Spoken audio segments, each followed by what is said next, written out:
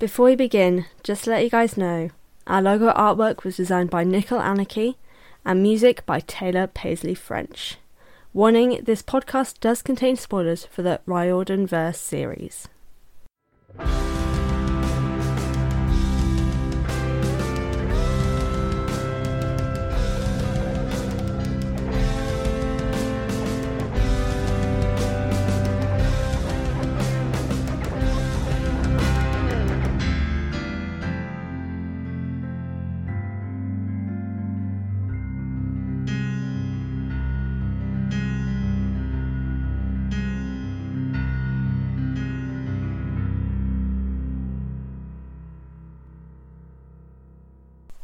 Hello everyone and welcome back to the Best Damn Camp, a Riordan Verse read-along and analysis podcast that sets out to read all the books by Rick Riordan in timeline order. I'm your host Fran and welcome to the show. Today we continue our timeline journey with the next chapters of the Sea of Monsters. Chapter 13, Annabeth tries to swim home, and Chapter 14, we meet the Sheep of Doom. Before I move on to talking about what we're going to talk about today, I want to give a massive shout out to a good friend of mine and fellow YouTuber, Antoine Bandelet, who has recently released a fantastic first novel of a 3-part series called By Sea and Sky. It is the Sky Pirate Chronicles and it's been shared onto my social media. I'm just halfway through the book now and it is phenomenal. So for any fantasy readers out there who are looking for a new series to get into, I highly recommend By Sea and Sky by Antoine Bandelet. And I will put a link to Antoine's social media and website so you can go check out where you can go buy it, and also go check out his YouTube channel, also entitled Antoine Bandelet. So just wanted to do that because it's a new book that I'm reading and I'm really enjoying it. So Antoine, I don't know if you listen to this, but great work, mate. And I hope lots of people get it and read it. But yes, so to carry on to the main point of this podcast, which isn't shouting out and supporting my friends, although it should be. I think that I'm going to, you know what? I'm going to introduce, I've been doing it already, but I'm going to introduce properly this time, a section of this podcast, either at the start or the end, of doing a friend or family or something highlight of the episode, where I talk about some accomplishments of friends of mine, people I know, YouTubers or whoever, or podcasters as well, just because I think it's something nice to help support people as best you can. And of course, to you guys, also remember in the episode show notes for all of the podcast episodes currently will be the links to the Black Lives Matter movement to help support with petitions and so forth, and also information for Black Trans Lives Matter and Trans Lives Matter in general, because the conversation can't stop, it has to keep going until there is change. So yeah, that will be in the show notes until, well, I don't even know if I'll ever get rid of them, but they will be in the show notes from now on, basically. And any new causes that come about, I will be putting the links to those in the show notes. So if there's anything you guys think I need to be getting the word out and supporting myself, please do email or tweet or Insta me to let me know, because I'd like to help support as best I can any causes. And of course it is also Pride Month, so for a queer like myself, happy Pride everyone! Sorry, I will get on to the main thing now. So as always, I have my points to focus on for these chapters. So today, there's really only one thing today, and that is character. So you guys know this is going to be a fun episode for me. It may not be for you guys, but this podcast is mainly for me. You guys are just kind of listening in to my internal thoughts, so hopefully you enjoy it. But yeah, let's go on. Cause to begin, here is the synopsis. All hail Captain Percy, who manages to have a man overboard in his first voyage that ends with tears and many feels of all kinds. Oh my god. As we reach Evil Paradise, a team is reunited, but the rescue mission doesn't go as planned, as nobody is hurt. You'll see. And that is the synopsis for chapter 13 and 14 of the Sea of Monsters. And oh my god, I'm so excited to do this. So I'm not going to witter on any further, and let's get into the first chapter, because of course, like I always say, 13 comes before 14, so we are starting with chapter 13, Annabeth Tries to Swim Home. And here is the overview. Captain Percy, all aboard this ship. Oh, he's the captain of his own ship. Grief of Tyson is still strong. We get Annabeth's story, and while 7-year-old her is a badass, it's no wonder she's prejudiced and scared a lot. The sirens provide wisdom, so Annabeth is down. This can't end well, can it? And hey, it doesn't, with an added bonus of utter despair. Nice. This girl cannot catch a break. She wants to change the world and save Luke so badly, and oh gosh.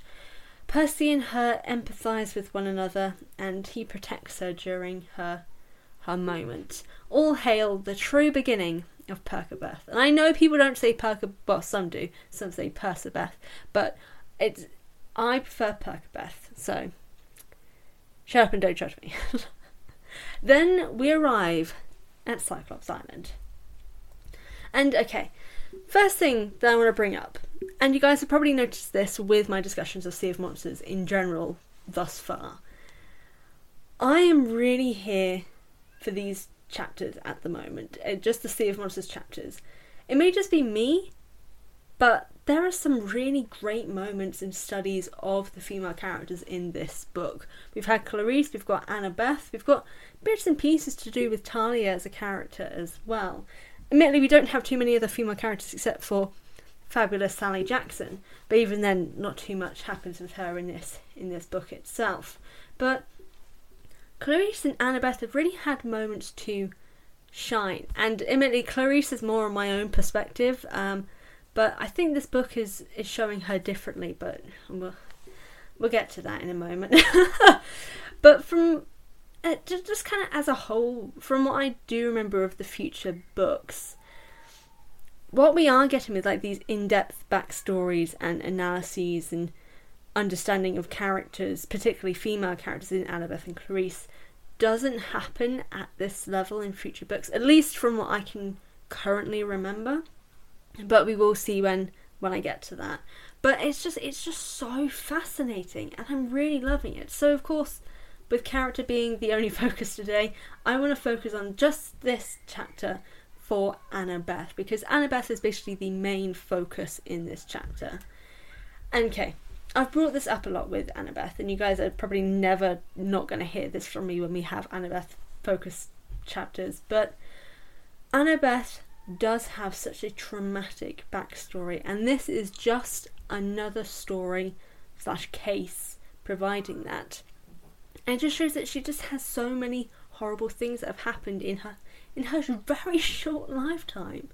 At 7 years old, as we learn, she was tricked and manipulated by a Cyclops, saw the people who had saved her in the form of Talia, Luke and Grover being prepared to be eaten, being trapped, and having to basically figure out how to save them all herself at 7 years old, and was then manipulated further by the Cyclops, who manages to mimic her own father's voice saying, "Don't worry, it'll be fine, I still love you," something she clearly desperately needed to hear from her father, and then gives the implication to at least me that she'd never really heard that from her dad before, which is even worse. And she was basically near helpless, because again, she's 7. And yes, she was able to save them by finding a way to kind of injure the Cyclops briefly, stunning them to free Talia. But even then, like, Talia does the rest, because again, she's 7, having to do all these things in this memory. And look, no, it doesn't justify her actions to Tyson. Of course it doesn't, because it was a bit too far in some areas. But again, lots of people were prejudiced towards Tyson because he is a monster. But like I said, it doesn't justify her actions, but we can understand them. And I think the whole thing here is, in terms of justification, she doesn't use this story to justify her treatment of Tyson.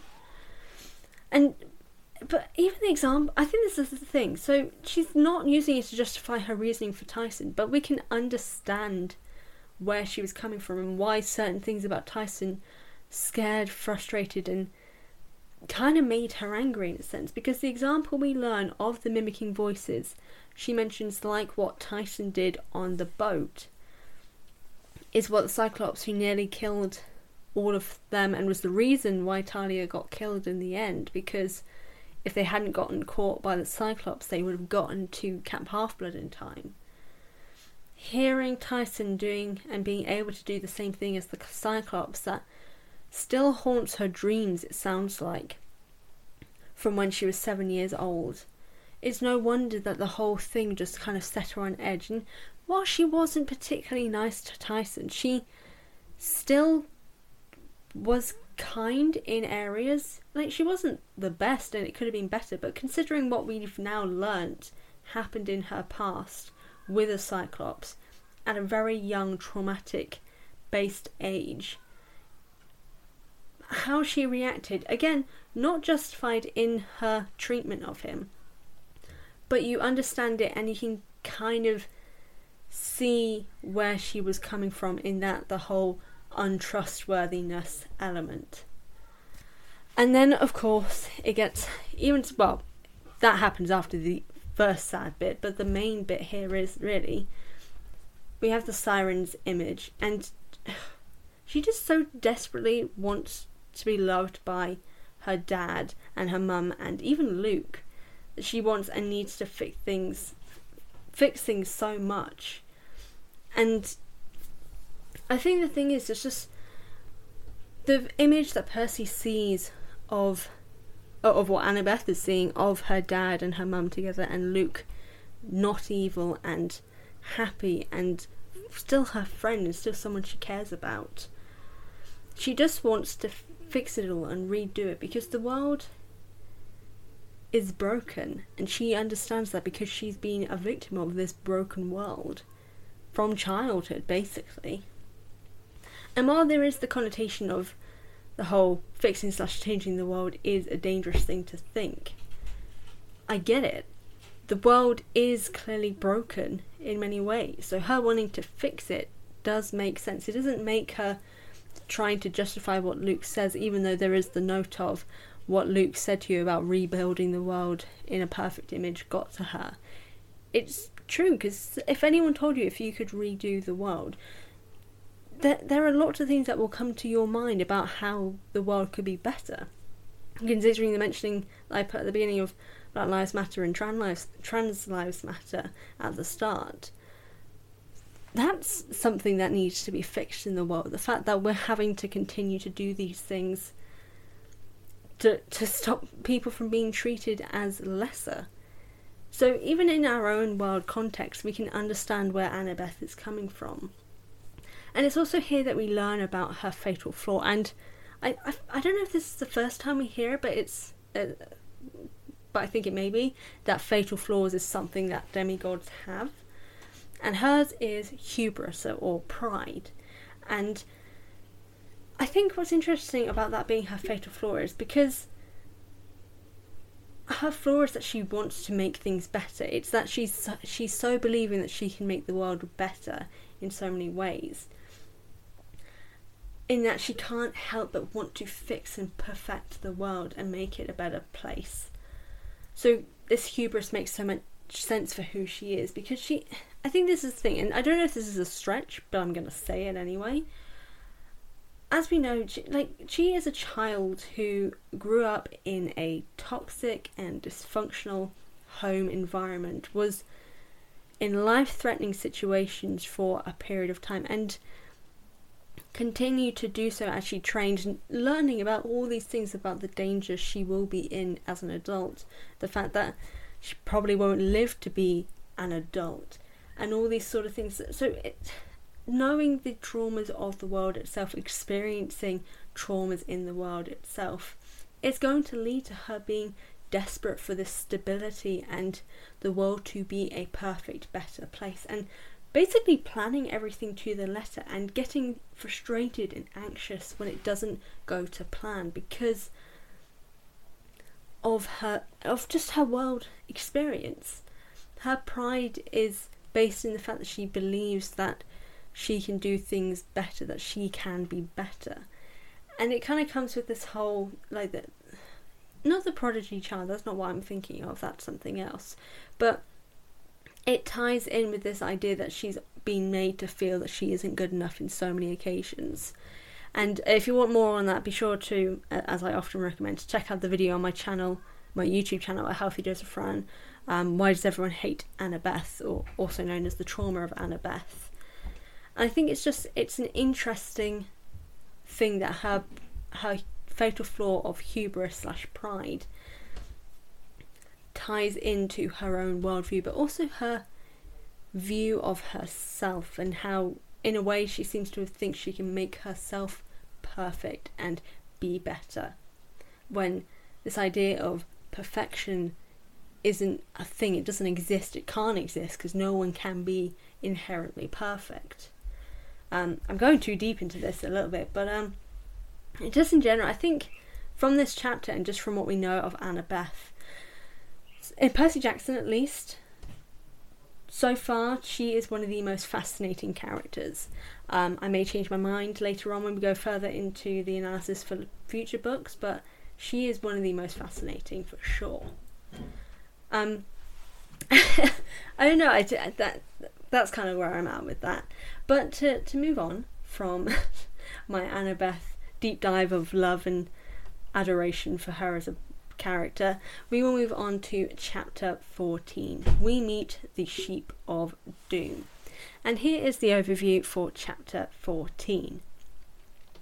It's an evil paradise, so like most family holiday experiences, minus the cannibalistic sheep. Sometimes. Someone survived the SS Birmingham. Who could it be? Parkour. Parkour. Parkour. Oh, damn it, Clarice. I was rooting for you. We were all rooting for you. Why'd you oust Grover like that? Oh my gods. Grover is uncovered and to be cooked with mangoes, while Clarice is being forced into a marriage. This is a kid's book, right? The strength of Annabeth's intelligence, but also Percy's grip strength, is A+, and nearly saves the day. Nobody returns with Annabeth as Percy helps freeing Clarice and Grover. But then, disaster, of course, strikes again. Okay, so, from what you guys have probably heard in all of my previous episodes, we're going to have to talk about the elephant in the room, and that is Clarice. Yeah, she's dumb. She's really dumb as hell here. Not being able to... just the fact that she's not able to put the 2 and 2 together, that Grover... with Grover keeping up the story, it means it's his disguise, and she puts him and herself in imminent danger. It's bullheadishness and just slightly dumb in nature of her as a character, which is... that in itself, it just feels like a contradiction of her character. I don't think she's a dumb person. So it's frustrating to see these dumb moments, because it just kind of undervalues her, in my opinion. So it's frustrating and it's annoying. But while I don't forgive it because it's such a dumb move on her part, which is also frustrating after seeing her tactical mind at various points so far, however, I do want to say that from the previous discovery in the previous chapter of Annabeth's fatal flaw, I think we also learn and uncover Clarice's fatal flaw here as well. And I think it is also hubris, but in only some form, not the exact same as Annabeth's. And let me explain, and maybe I'll do a video on this in future as well, but start it here firstly.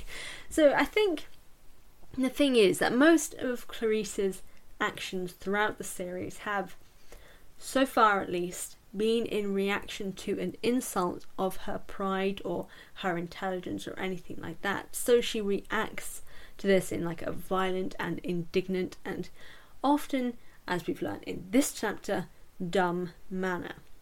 The accepting of the quest, for example, was because Percy tried to take it over from her in a form claiming she wasn't the right person for this, taking the difficult route through the Sea of Monsters because no one thought she could do this quest and survive. Confronting Polyphemus is for the same reason, in a sense. Heck, Grover, in a way, even insults her intelligence slightly in this. Not intentionally, admittedly, but her pride has been hurt pretty much the entire time leading up to this confrontation. And it's also then been hurt by the fact that she was then captured by Polyphemus. So she's lashing out. And really, while her hubris is based on that evidence, more about her self-worth than Annabeth's form of pride, which is more about boosting herself up and believing she can be perfect.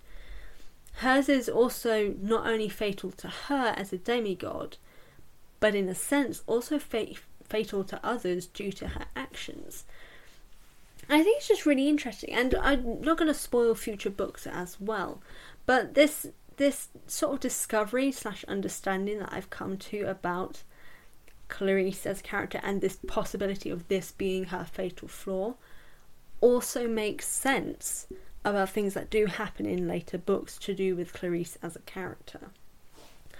But in general, I think this may be me just doing a bit of a stretch because I really do enjoy Clarice as a character. And also just the fact that I'm just really frustrated that, in the kindest way to Rick, he doesn't seem to be able to make up his mind as to what sort of character Clarice is meant to be. Is she meant to be tactical and caring about her soldiers, or is she just meant to be a dumb, bullheaded Aries kid? You can't really have both. Well, you can, but at the same time, like, I don't know, it just doesn't make any sense to me.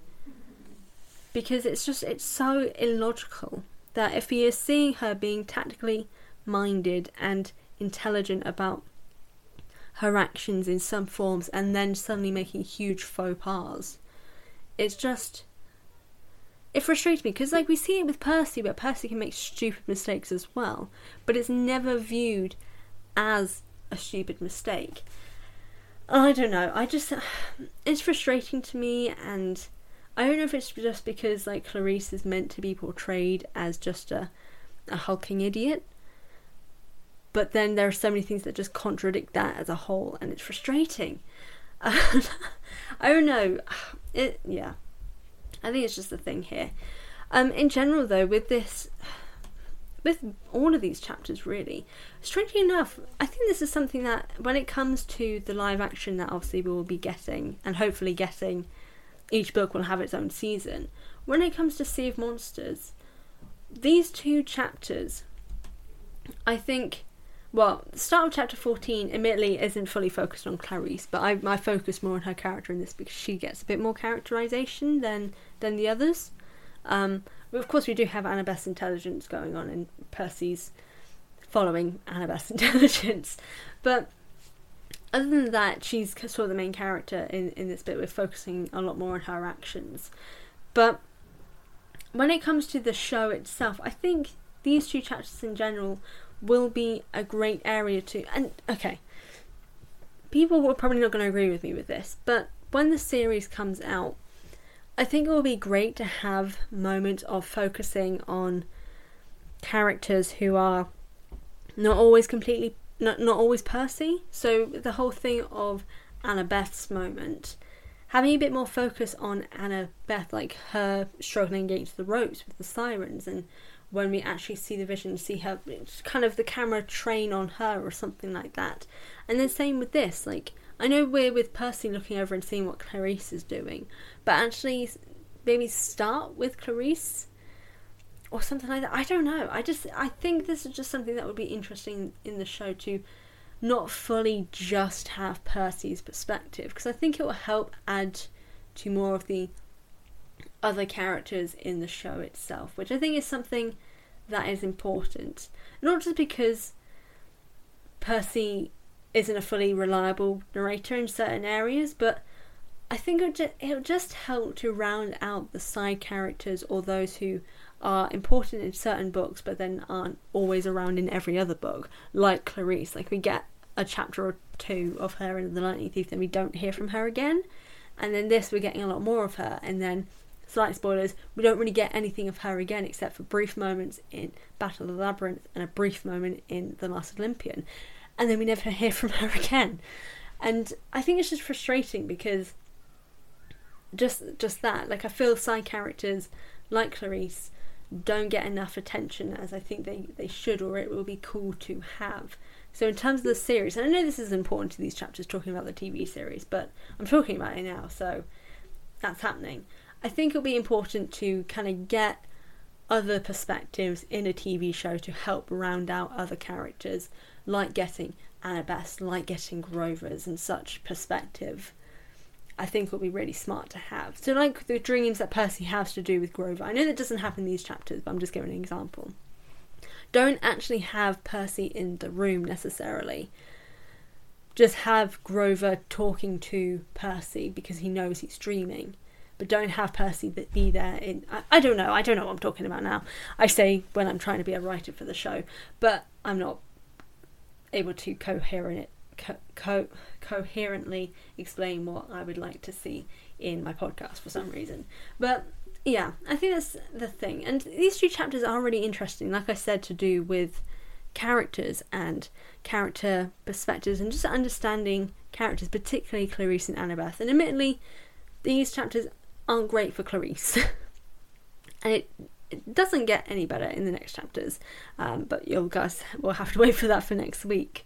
But overall, I think it's interesting to see these different sides of characters, particularly Annabeth, and I'm excited to learn more about her. And I really do hope, considering I can't really remember, I really do hope we get more elements of these, of getting deep dive backstories and studies in chapters of other characters that aren't Percy.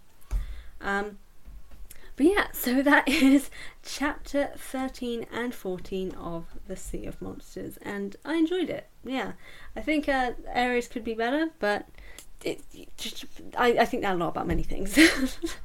But I want to move on, firstly, to just give a quick shout out to a fellow podcaster. So you guys have heard me talk about Consult the Oracle, or the Oracle, in the past.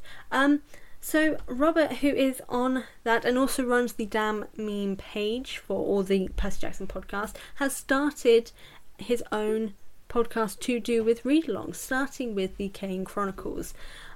I feel so bad because I've forgotten his co-host's name, but if you guys want to check it out and have a podcast that focuses on the Kane Chronicles first up, go check out Into the Riordan Verse, because I love it. And I love that people are giving Kane Chronicles more attention. So Rob and co-host, and I will learn your name, I'm so sorry.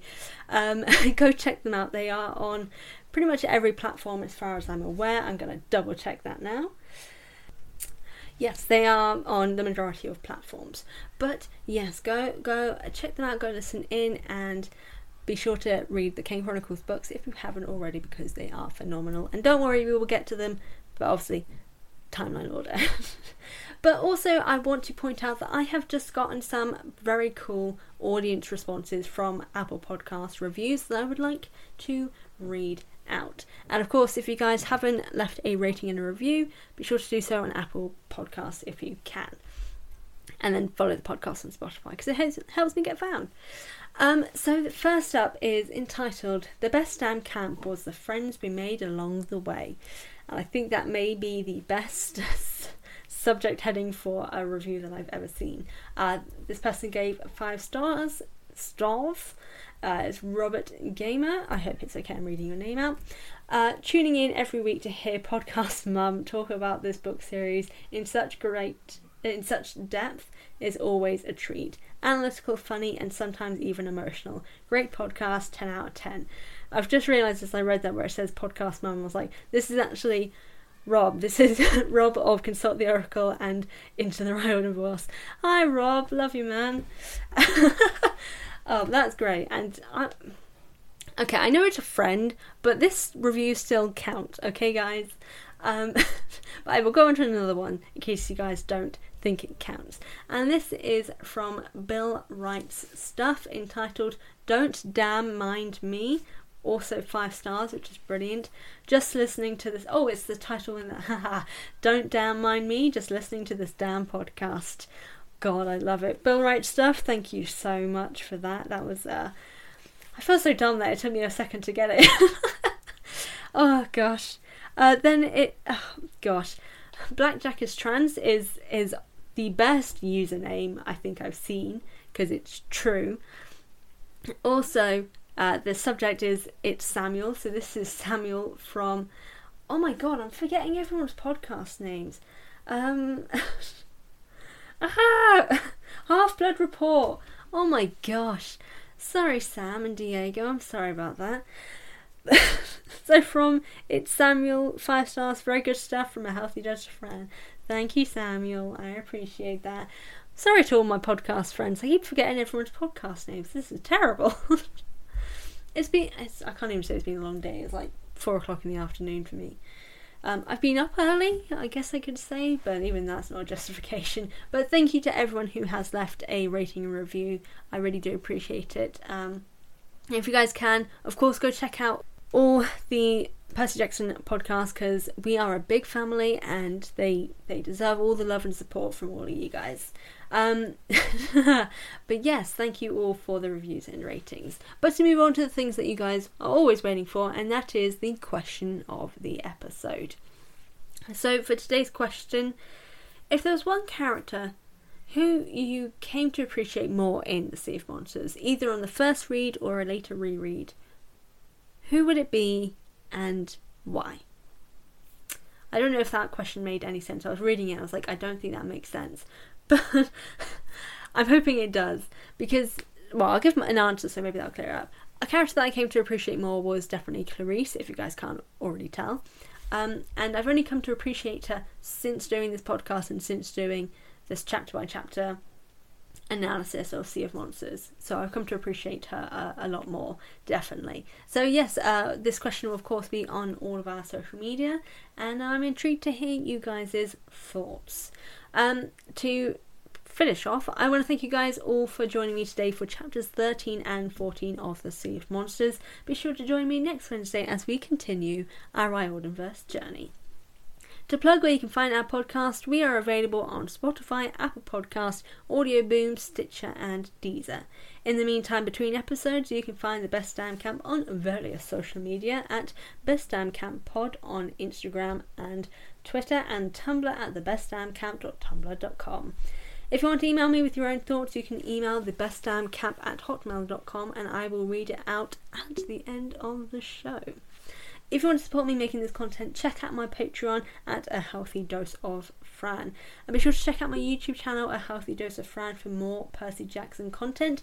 And drop me a follow on Instagram at A Healthy Dose of Fran and at A Dose of Fran on Twitter. Again, thank you guys for tuning in. As always, I've been Fran, your very own hunter.